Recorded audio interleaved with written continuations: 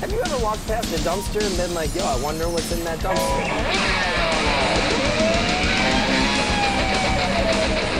Either put on these glasses or start eating that trash can. Yeah, there's a baby in the garbage can.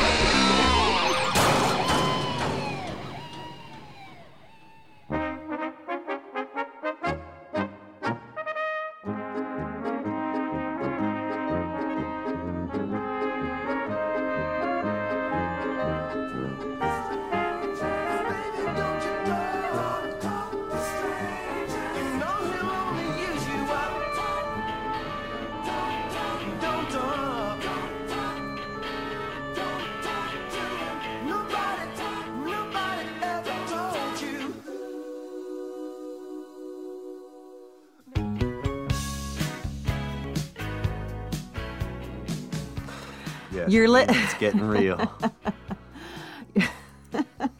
You're listening to the True Crime Dumpster podcast with hosts Amy and Kevin and I'm Thor. I know all the dogs want to be in here. We've got the whole peanut gallery. So this week we're going to be discussing the abduction and survival of Natasha Kampusch, part 1. So I did decide to do this in 2 parts. Mostly because I read her memoir, which is called 3,096 Days. Whenever I read a book, especially based on a case like with, Amanda Berry and Gina DeJesus or Michelle Knight or J.C. Dugard, especially survivor stories where it's a first-person account, it just feels like I don't want to gloss over a lot of the things that they don't gloss over in their memoirs, So we got to get down in there. This is going to be kind of a deep dive into Natasha Kampusch. And we also did watch a documentary. I think it was on Amazon Prime or something. It was really, we're not going to take too much of it into account just because it's basically just snippets of her memoir. And most of the things out there are going to be snippets of her memoir because it's a first-person account. So we're going to get into every crease, nook and cranny of this story. And I got to say, this episode will probably be better than my episode, the Jameson one, because I might have had too much Jameson. Yeah, we're doing this during the day, and you're having a buble, so I think it's good. Yeah, it's gonna be way more obnoxious. So Natasha Kampusch is not a quote unquote perfect victim. She doesn't glorify her childhood. She is brutally honest. She doesn't say what reporters want, and she doesn't talk about her world in black and white, good and evil.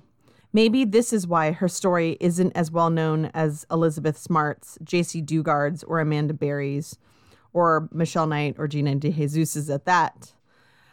Also, there is clear evidence of sexual trauma in the form of children in J.C. Dugard and Amanda Berry's case as well, or cases. Natasha didn't entirely fit the profile of an ideal victim. For a long time, the term Stockholm Syndrome seemed to be synonymous with Natasha's case. It's easy to shrug off a case if the victim empathizes with their captor, right? I had even heard that she went on vacations with him, a skiing trip, in fact, so I never really looked into her case.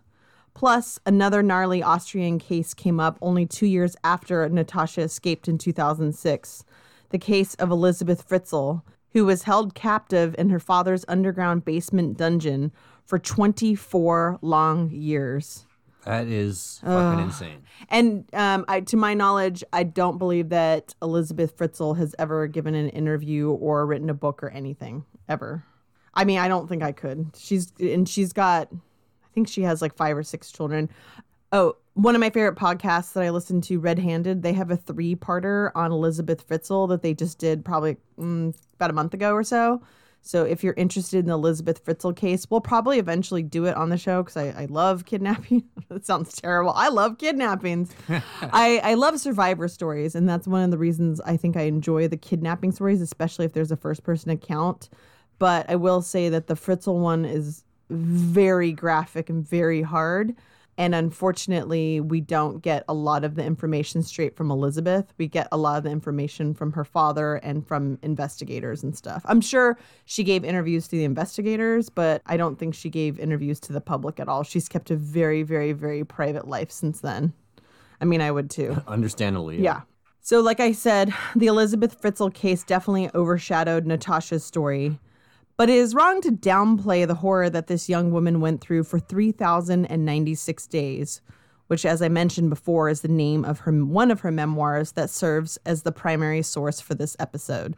So again, I'm going to go into great detail. This is kind of a deep dive on Natasha Kampusch because, again, I'm taking this straight from her memoir. Natasha was born on February 17th, 1988, to I'm going to try my best with pronunciation because I actually do speak German. Oh, here you go. Buckle up. So I'm going to try to be as German as possible. Ludwig Koch and Brigitte Sirny. That was pretty good. Yeah. You sound like you could speak German. In Vienna, Austria. Her mother was 38 years old and already had 2 grown-up daughters nearly 20 years older than Natasha. Though her parents stayed married for quite a while, they lived in separate houses, and Natasha used to alternate her time between both places. Her father and mother were like night and day. Her mother was a straight shooter, a seamstress who altered clothes, and her father was a baker with a penchant for partying. The two of them opened up a grocery store before Natasha was born. After she was born, they opened another. Her adult older sisters helped care for Natasha, almost more like little mothers than older sisters. Her father paraded her around like his little princess. She accompanied him on deliveries and on trips to his Hungarian vacation home. Her paternal grandfather also doted on her quite a bit. Natasha calls this grandparent her constant, a rock, while her parents separated and went back and forth with her.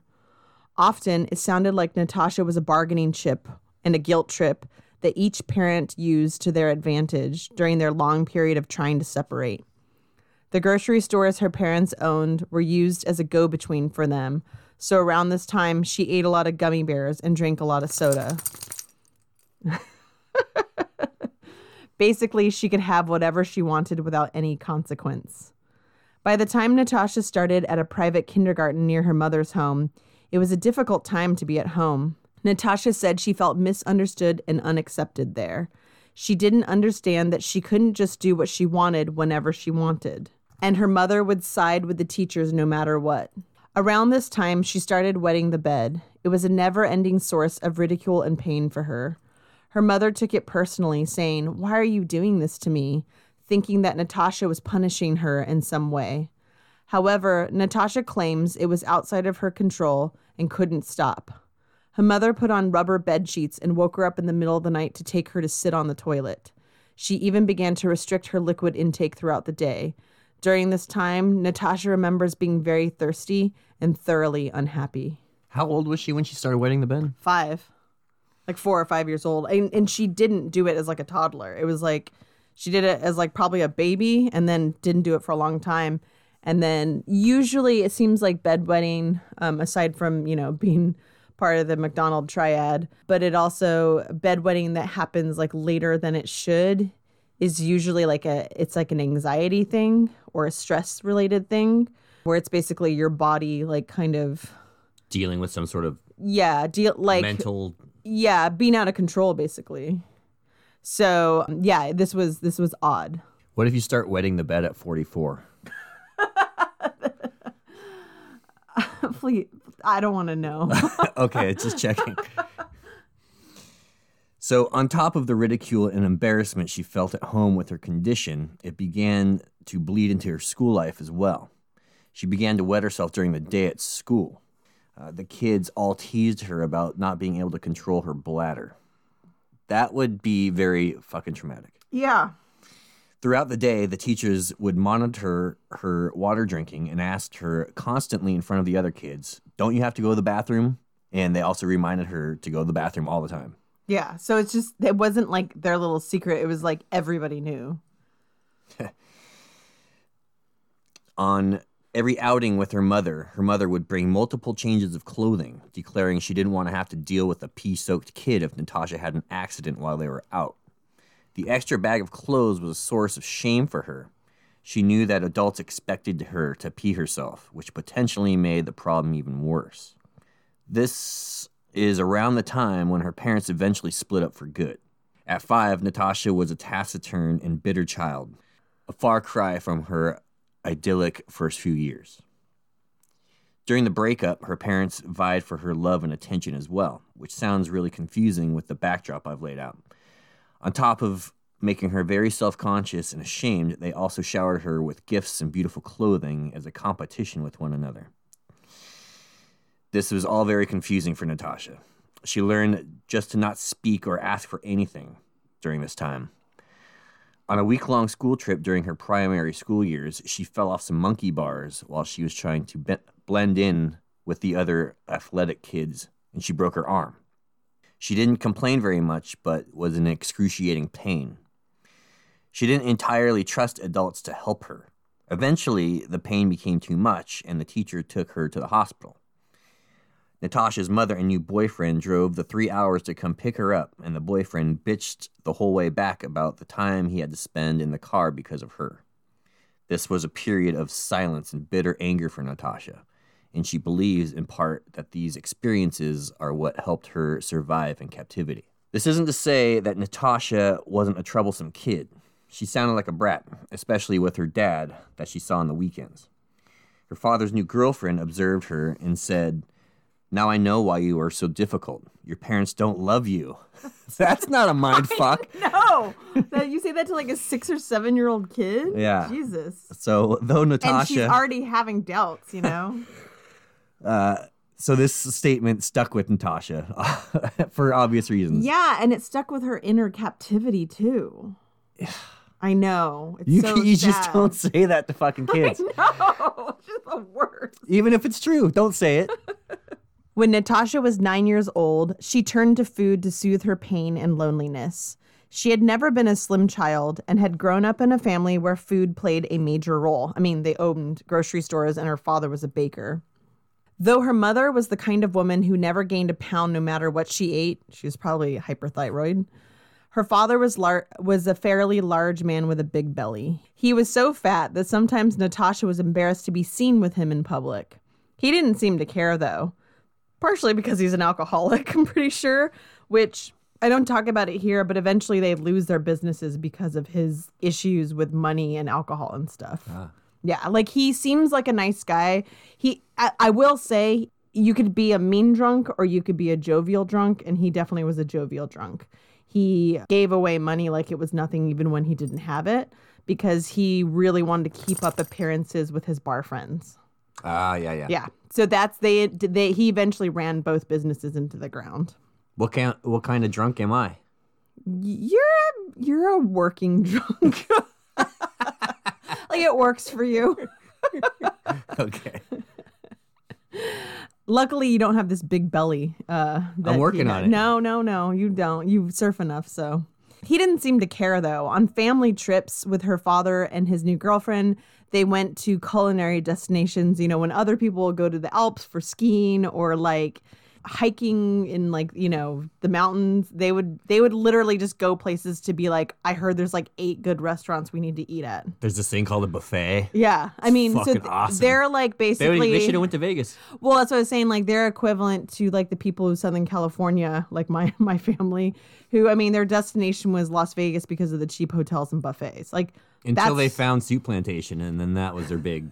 Well, until COVID too. Yeah, man. I know. Now Dang. there's no more buffets. I and genuinely I don't think miss- your parents have left the house since they closed Soup Plantation.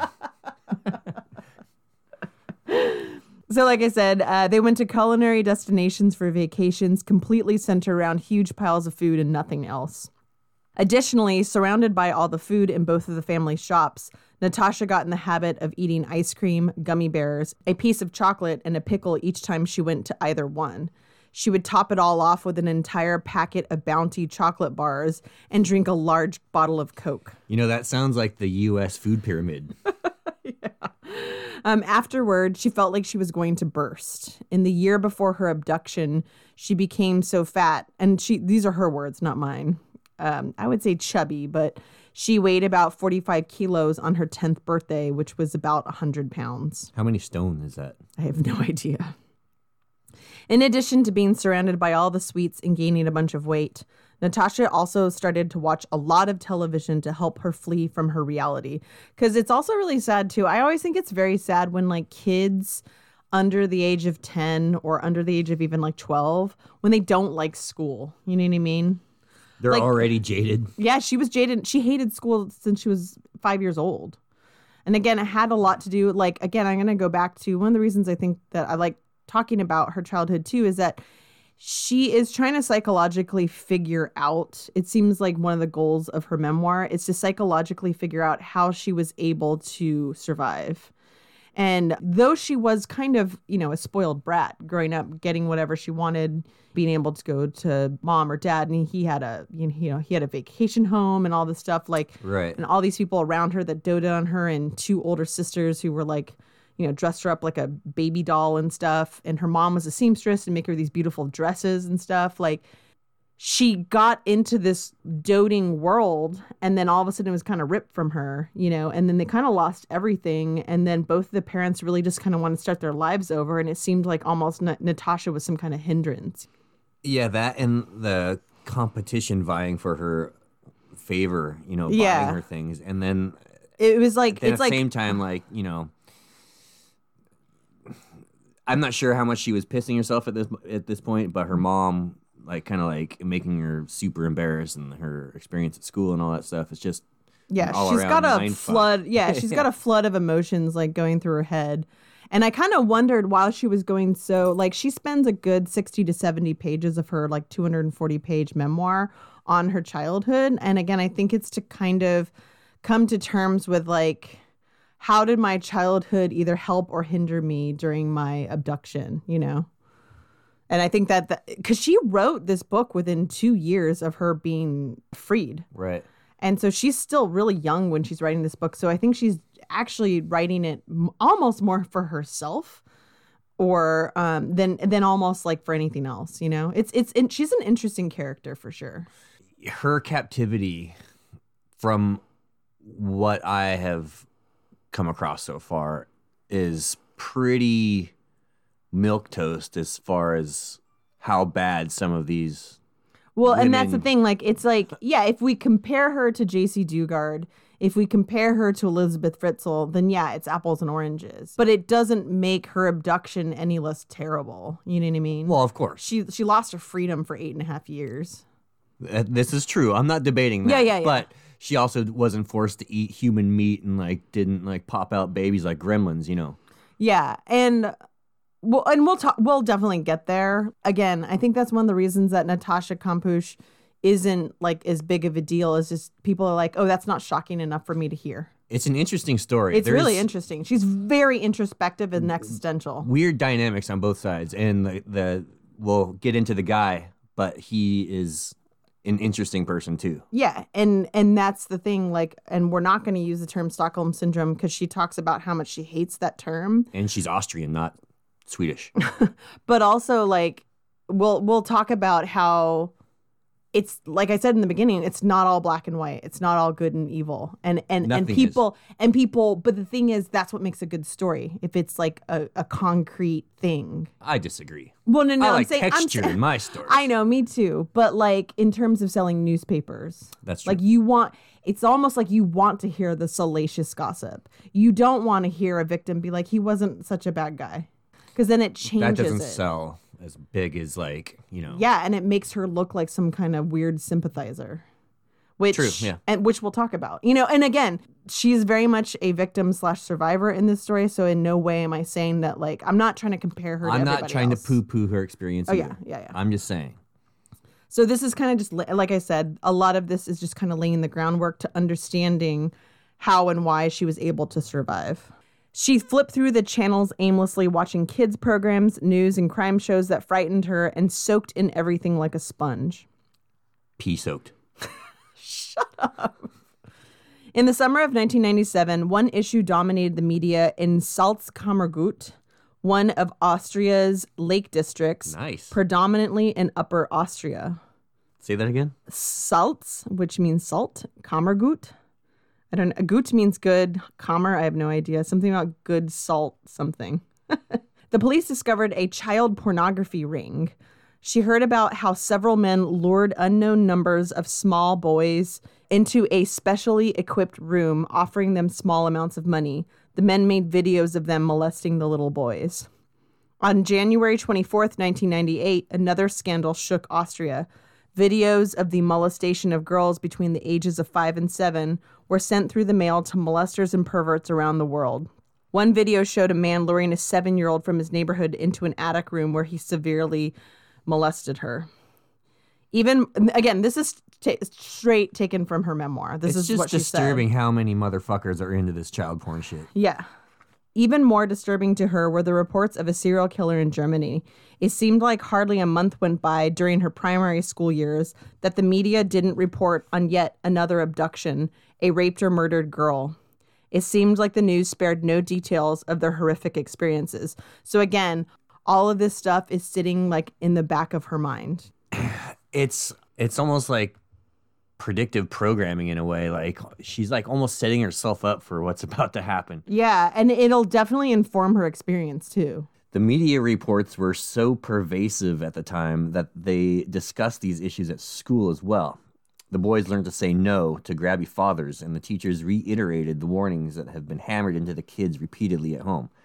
Quote, never go anywhere with strangers. Never get into a stranger's car. Never accept sweets from a stranger. Even Thor knows this. And cross to the other side of the street if something seems strange to you. End quote. Natasha spent nearly a page in her book listing the several abductions, rapes, and murders of young underage girls of that period of time that were somewhat local to her. She remembers fixating on a couple cases, the abduction and murders of 2 girls named Jennifer and Carla. She remembers seeing their pictures flash on the news screens. These girls and most of the young victims were blonde, delicate girls. These are the type of children that child molesters seem to prefer. So she didn't think she fit the profile, and she did not know how wrong she was. Only a few weeks after her 10th birthday, on March 2nd, 1998, Natasha had just come back to her mother's home after spending a holiday at her father's house. Her mother vowed that Natasha would never see her irresponsible alcoholic father again. Natasha felt powerless and annoyed. She remembers thinking about how her 10th birthday marked just 8 years that she had left until she could be independent and think on her own and be in charge of her own life. That's kind of a crazy realization to have on your 10th birthday. She seems like she's very mature for her age. Yeah. She began to think of her 18th birthday as a magical date when everything would change. In fact, she had already taken an important step towards her independence several weeks earlier. She had convinced her mother to allow her to walk to school by herself. Although she was in the 4th grade, her mother had always driven her to school, dropping her off in front of the building. The trip didn't take more than 5 minutes, and she was embarrassed in front of the other kids. Natasha had been negotiating with her mother for quite a while and felt like it was time that she be able to walk alone to school. She wanted to show her parents and the children around her that she was not scared. On the morning of her abduction, she vowed that she would make a resolution to be strong that day. She wanted that day to be the first of her new life and the last day of her old one. She writes, quote, looking back, it seems rather ironic that it was precisely that day in my life as I knew it actually did end, albeit in a way that I could possibly not have imagined. That morning, she got out of bed, put on the clothes that her mother had laid out for her, like she had always done, a dress with a denim top and skirt made of gray tartan flannel. She felt shapeless in it, constrained, as if the dress was holding her down tightly in a stage that she had wanted to grow out of. She slipped on her clothes, packed the sandwiches that her mom had left on the table for her, put on her red anorak, which is like a coat, and put on her rucksack, which is a book bag. She petted the cats goodbye and slipped out the front door. She stopped and hesitated, thinking of what her mother had told her a dozen times before. You must never part in anger. You never know if we'll see each other again. She thought about leaving without saying goodbye, turned around, and then remembered the sadness that her mother had brought her the evening before, restricting her not being able to see her father. Yep. She would not give her any more kisses and would instead punish her with silence. Besides, what could happen anyway? What could happen anyway? She mumbled these words to herself, and they became her mantra, coming back to haunt her guilty conscience for not saying goodbye to her mother on the morning she would disappear for the next 8.5 years.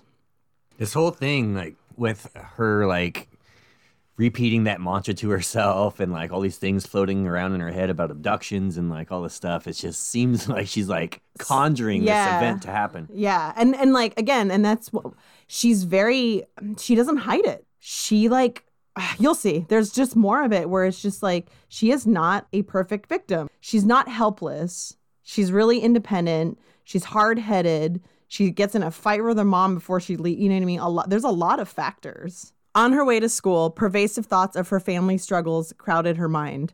She cried and felt powerless. She wanted to disappear. She thought about being hit by a car and dying. I did that shit too, though.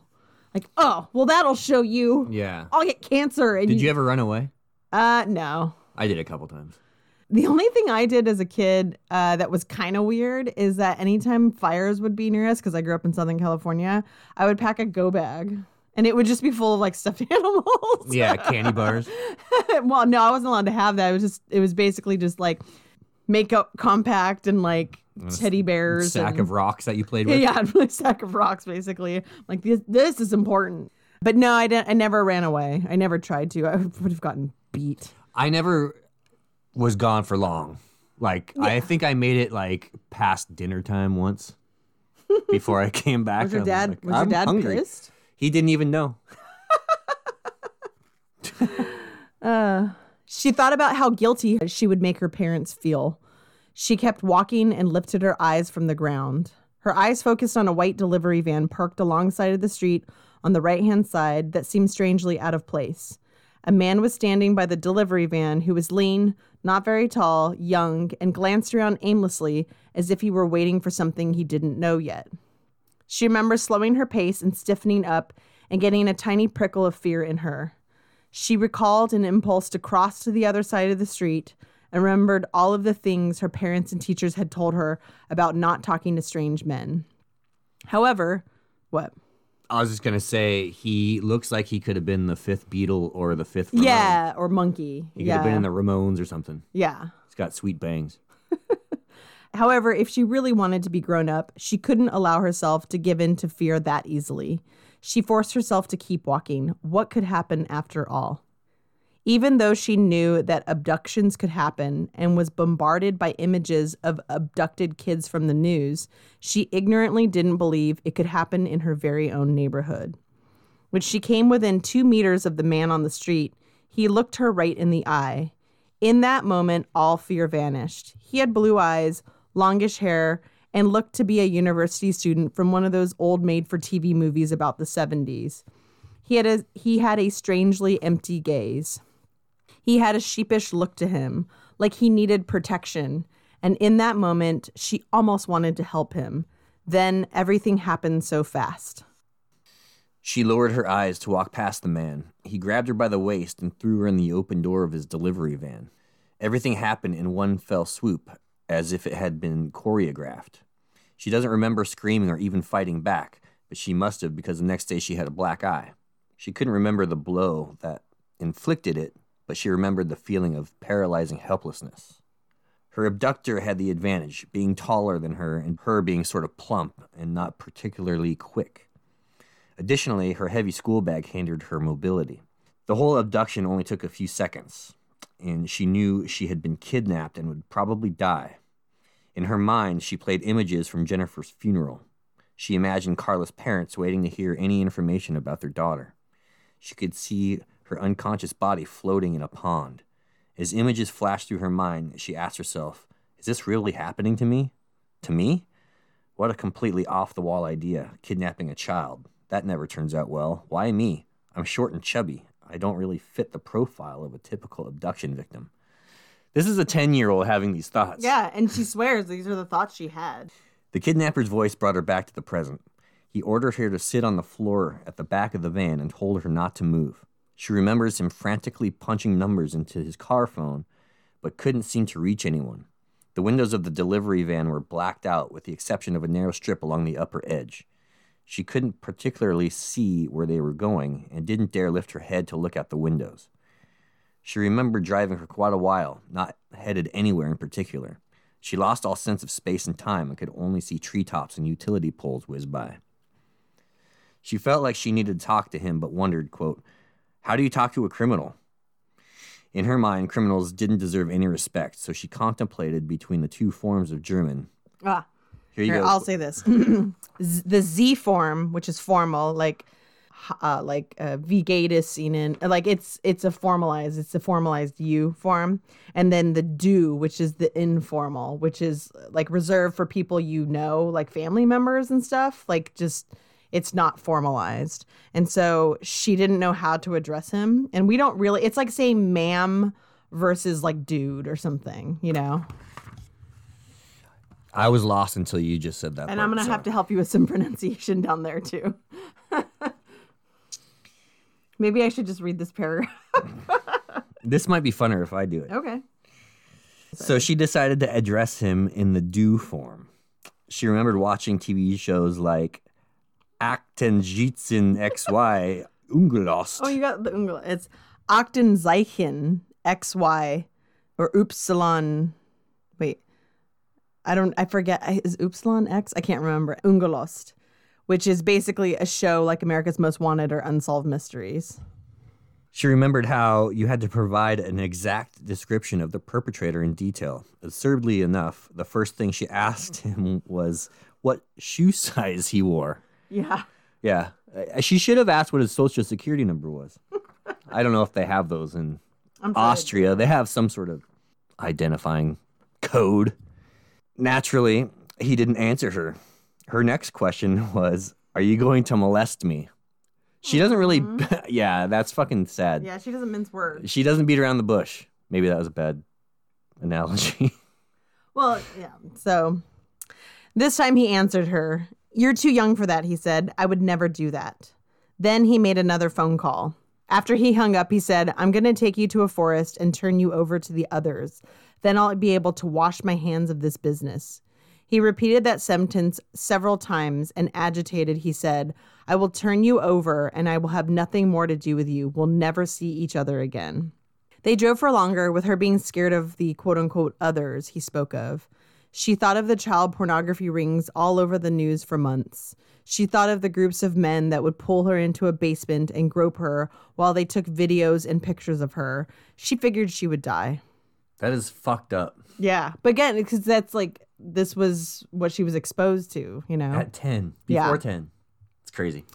And I wonder if it helped or hurt her to have these thoughts. I think it hurt her emotionally because she just had this sense of doom the entire time.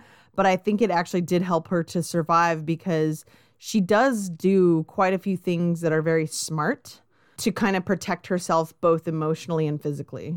And she tries a few things too, and she kind of like banks on a few things in case like she's ever found, you know? Yeah. Smart girl. Yeah. They stopped in a pine forest like many found on the outskirts of Vienna. He made another phone call and exclaimed, "They're not coming. They're not here." The kidnapper cursed himself, got out of the car, and ordered her not to move. She thought about running, but where would she go? She saw herself as a corpse in the woods, buried under a pine tree.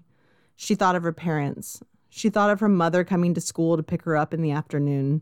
She thought of the woman who ran the program saying to her mother, "But Natasha hasn't been here." She thought about how her mother would not be able to protect her anymore. She thought about her last thought as she left the house that day. What could happen anyway? She thought about not giving her mother a kiss goodbye. She finally realized where they were, and she asked where they were going, and he told her Strasshof.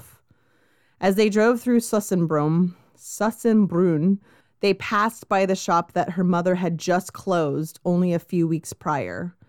If this had only been a month earlier, she might have seen her mother sitting at the desk in the window. So she knew exactly where she was. They drove past the street where her beloved grandmother lived on and let out a whimper of sadness. When they got to his garage, the kidnapper threw a blue blanket over Natasha and led her into the house. She asked to use the toilet. When he let her in the guest bathroom, she observed the expensive-looking furnishings. And she has this thought, too, which I didn't include in my notes here. But she was like, yep, this is what I would expect. All the crime shows I watch, like, they have really nice houses. So weird. It's such a weird, I know, she has these weird thoughts. Like, she is taking inventory of what's there and, like, basically kind of judging him and, like, her situation. I feel like a lot of 10-year-olds wouldn't do that. She thought she could maybe escape from the bathroom through an open window, but there were no windows. And so when she came back out, he wrapped her back up in the blanket again and threw her over his shoulder. She remembered trying to count to herself, trying to measure the time, have control over anything. He laid her in a harsh, dark, damp, terrible-smelling room after quite a bit of time had passed. He came back in and screwed in a light bulb. She was in some kind of bare and musty basement room underground. This would be her home for the next 3,096 days. Oddly enough, he asked her what she needed, and he provided her with everything that she asked for, even the little chocolate biscuits that she was no longer allowed to eat because of her weight. She remembers how quickly she gave in to her situation, knowing that any kind of rebellion would be futile. He would not be talked out of letting her go, at least not now. She crumbled a few of the chocolate biscuits into her mouth and couldn't eat anymore. She was nauseous with fear. The kidnapper tried to take away her school bag for fear that she was hiding some kind of transmitting device in there. She realized that he was crazy at this point. What kind of 10-year-old would have a transmitter or weapon on them? A badass one, that's Yeah, probably her. He took away her rucksack and she cried. She remembered the little sandwiches that her mother made for her, her school things, the last things that she would remember of her old life.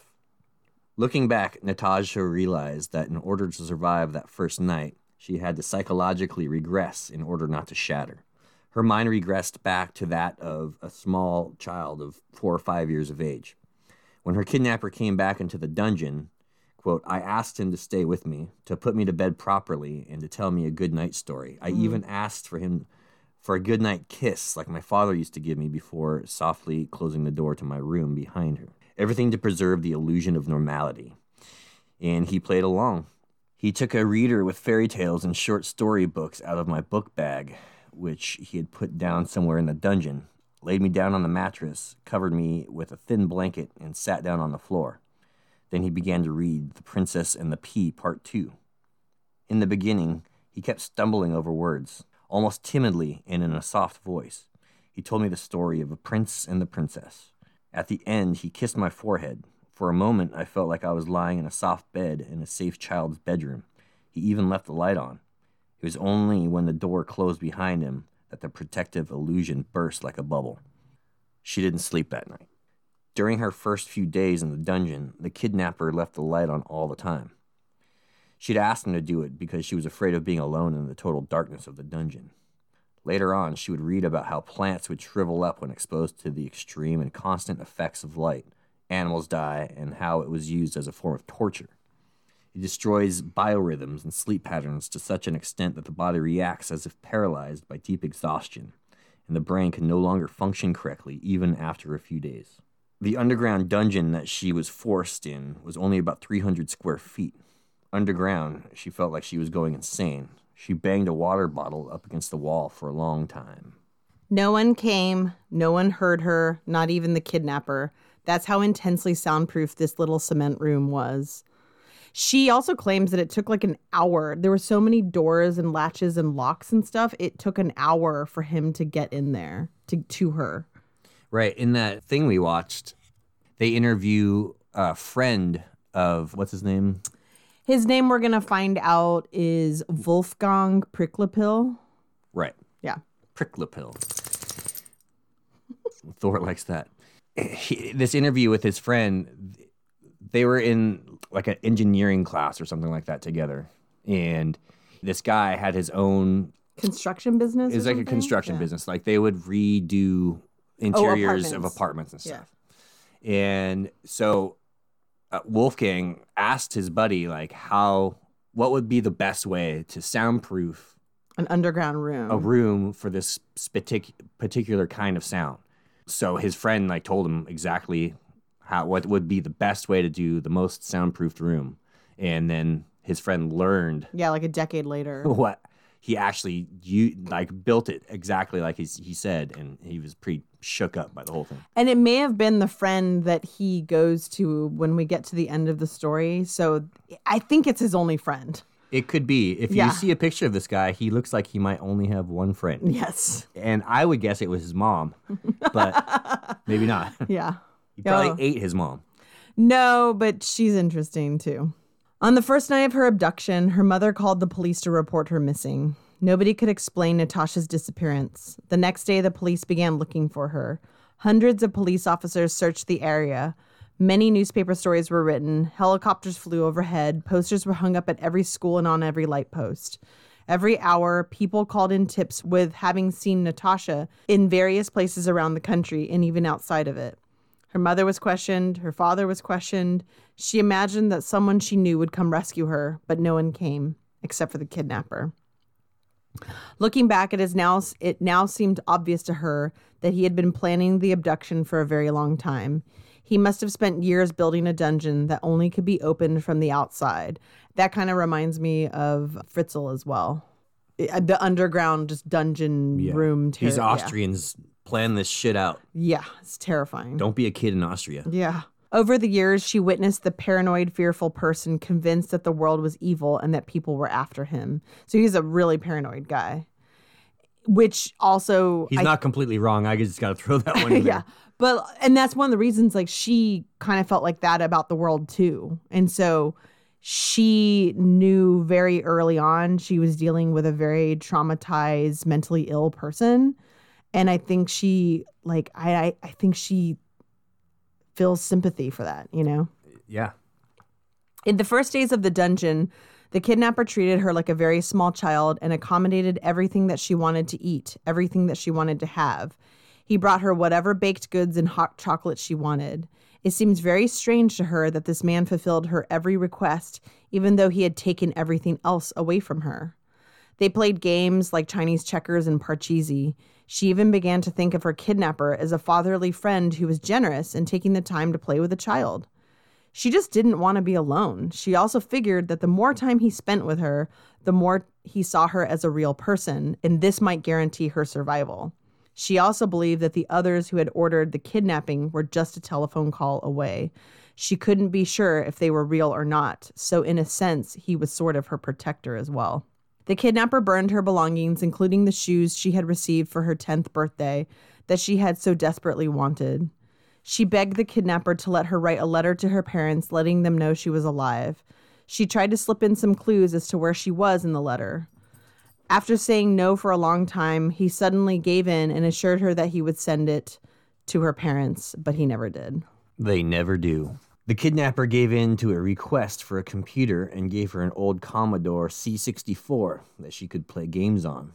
However, he used the computer and the light as a way to keep her controlled, threatening to take either away if she didn't behave. She fantasized about how she would be found and even started to collect little things to prove that she had been there. She also figured out his name was Wolfgang, which is an ordinary name in Austria. After 3 weeks of being in the dungeon, it was almost her mother's birthday. She begged him to let her make a cassette tape for her mother, and again, he relented, but he never sent the tape. He told her time and time again that he had contacted her parents, but they weren't interested in getting her back or paying any kind of ransom for her, which is fucked up. Yeah. He told her that they were happy to be rid of her. It's so fucked. I know. She never gave in, and she never believed him fully, although her faith did often wane, especially because no one was there to save her, and she wasn't hearing the news of her search at all. Yeah, he wouldn't allow her like a TV or radio at this point yet. Her kidnapper tried to convince her that he had saved her from a terrible life, and that she should be grateful for that. She never let herself give in and believe that, though. Over time, she began to adapt to her kidnapper like a person adapts to a new foreign place. She credits a lot of this to her youth and how kids are willing to accept new things quickly. Had she been an adult, she doesn't think she would have made it. The only way to survive was to adapt and cooperate. Eventually, her kidnapper brought down a hot plate and taught her how to use it, and taught her how to make her own meals when he had to be away for longer periods of time. He also brought down a patio table and chairs. Weirdly, they had dinners together down there. Natasha even looked forward to these absurd meals with him, as they were her only source of human contact and the only thing that could break up the loneliness of the basement dungeon. On the 35th day of her imprisonment, the police came to Wolfgang Pricklopil's door because they were following up on a tip about a girl witnessing a little girl get shoved in a white delivery van. So they're going all around Vienna. There's like over 700 white delivery vans in this area. So the police questioned him, and they took Polaroids of him and his van, and they never talked to him again. His car and home were never searched, even though he had no alibi for the day that Natasha had gone missing. It wasn't until 10 years later, 2 long years after her escape, that in the week of a police scandal centering on the errors in the investigation and cover-up, that Natasha found that she had been very close to being rescued a second time that Easter holiday without even knowing it. On April 14th, the Tuesday after Easter, the police received a second public tip that would have led them straight to Wolfgang Pricklopil's front door. The police never made the second tip public. The tip was so specific that it even gave an actual address and make and model of his van. Yeah, and it like had a physical description of him and how he was close to his mother and how he had a penchant for children and stuff. And they never followed up on it. And like the next like police chief, and we'll talk about it more at the end, but the next police commissioner who came in after this guy saw it and was like, yeah, let's bury this. She even agreed it was to such do a that. fuck up that they wanted to bury the whole thing. Yeah, they were like, she's dead. It doesn't matter. Like, I think that's part of it too, is they're like, there's no fucking way. I mean, most kids who are abducted are killed within 48 hours, right? And so just, yeah, it's just so incredibly sad. So she was fucking pissed when she found out about this. It was right before she published her book. She found out about all this shit. And she spends a lot of it in the afterword talking about it. So what do we think so far? I think that this girl is too smart for her own good. I don't know. She's very headstrong. Yeah, and just too aware of how shitty the world really is at such a young age. Yeah, but again, like, did that help or hurt her? You know, I guess ignorance is bliss, and that's why I'm such a miserable cunt. But, you know, I guess it would help her because she had no illusions about what was going on. Yeah. And remember, the Germans and the Austrians and stuff, they're the nihilists, you know? Like, they're the OG nihilists and existentialists and stuff, you know? A lot of, like, European. So I think that, again, like, I think that if this had happened in the United States, I think the story would have read very differently. But, you know, I think she may have had even a different childhood. So we're going to pick back up with the rest of Natasha's imprisonment. It gets a lot worse from here, just so you guys know. That was like that was the cuddliest it's going to get. That was the PG part of the story. Like I said, we'll pick back up next week with Natasha's imprisonment and the next pretty much like 8 years of her life, 8, 9, 10 years of her life in part 2 of this story. Spoiler alert, it does get worse, but she does escape. So there is that. It gets to like NC-17. Yeah. I don't think quite R. Yeah. No, it's R. Okay, it's R. Not X. Thankfully. You can join our True Crime Dumpster Facebook group called the True Crime Dumpster. You don't want to sit down for this one. What's it called? It's just called True Crime Dumpster. You can find us. Yeah, it's not hard. Follow us on Twitter, TC Dumpster, and on Instagram, True Crime Dumpster. You can email us at truecrimedumpster@gmail.com. And we got our first email. All the way from down under, mate. Yeah, so we have yet to reply yet to your email, but you cute little Aussie girl that gave us the case recommendation. I think they call them Sheilas. Sheila, we'll get back to you. We've just been, there's been a lot. So hopefully you're listening to this episode. Crikey. You can listen to our show on Apple Podcasts, Stitcher, Podbean, Spotify, and many other platforms. Don't forget, rate, review, subscribe, tell your friends. Every review, rating, and referral helps us to get to a larger audience. Tune in next time as we continue talking out the trash. Bye-bye. Bye now.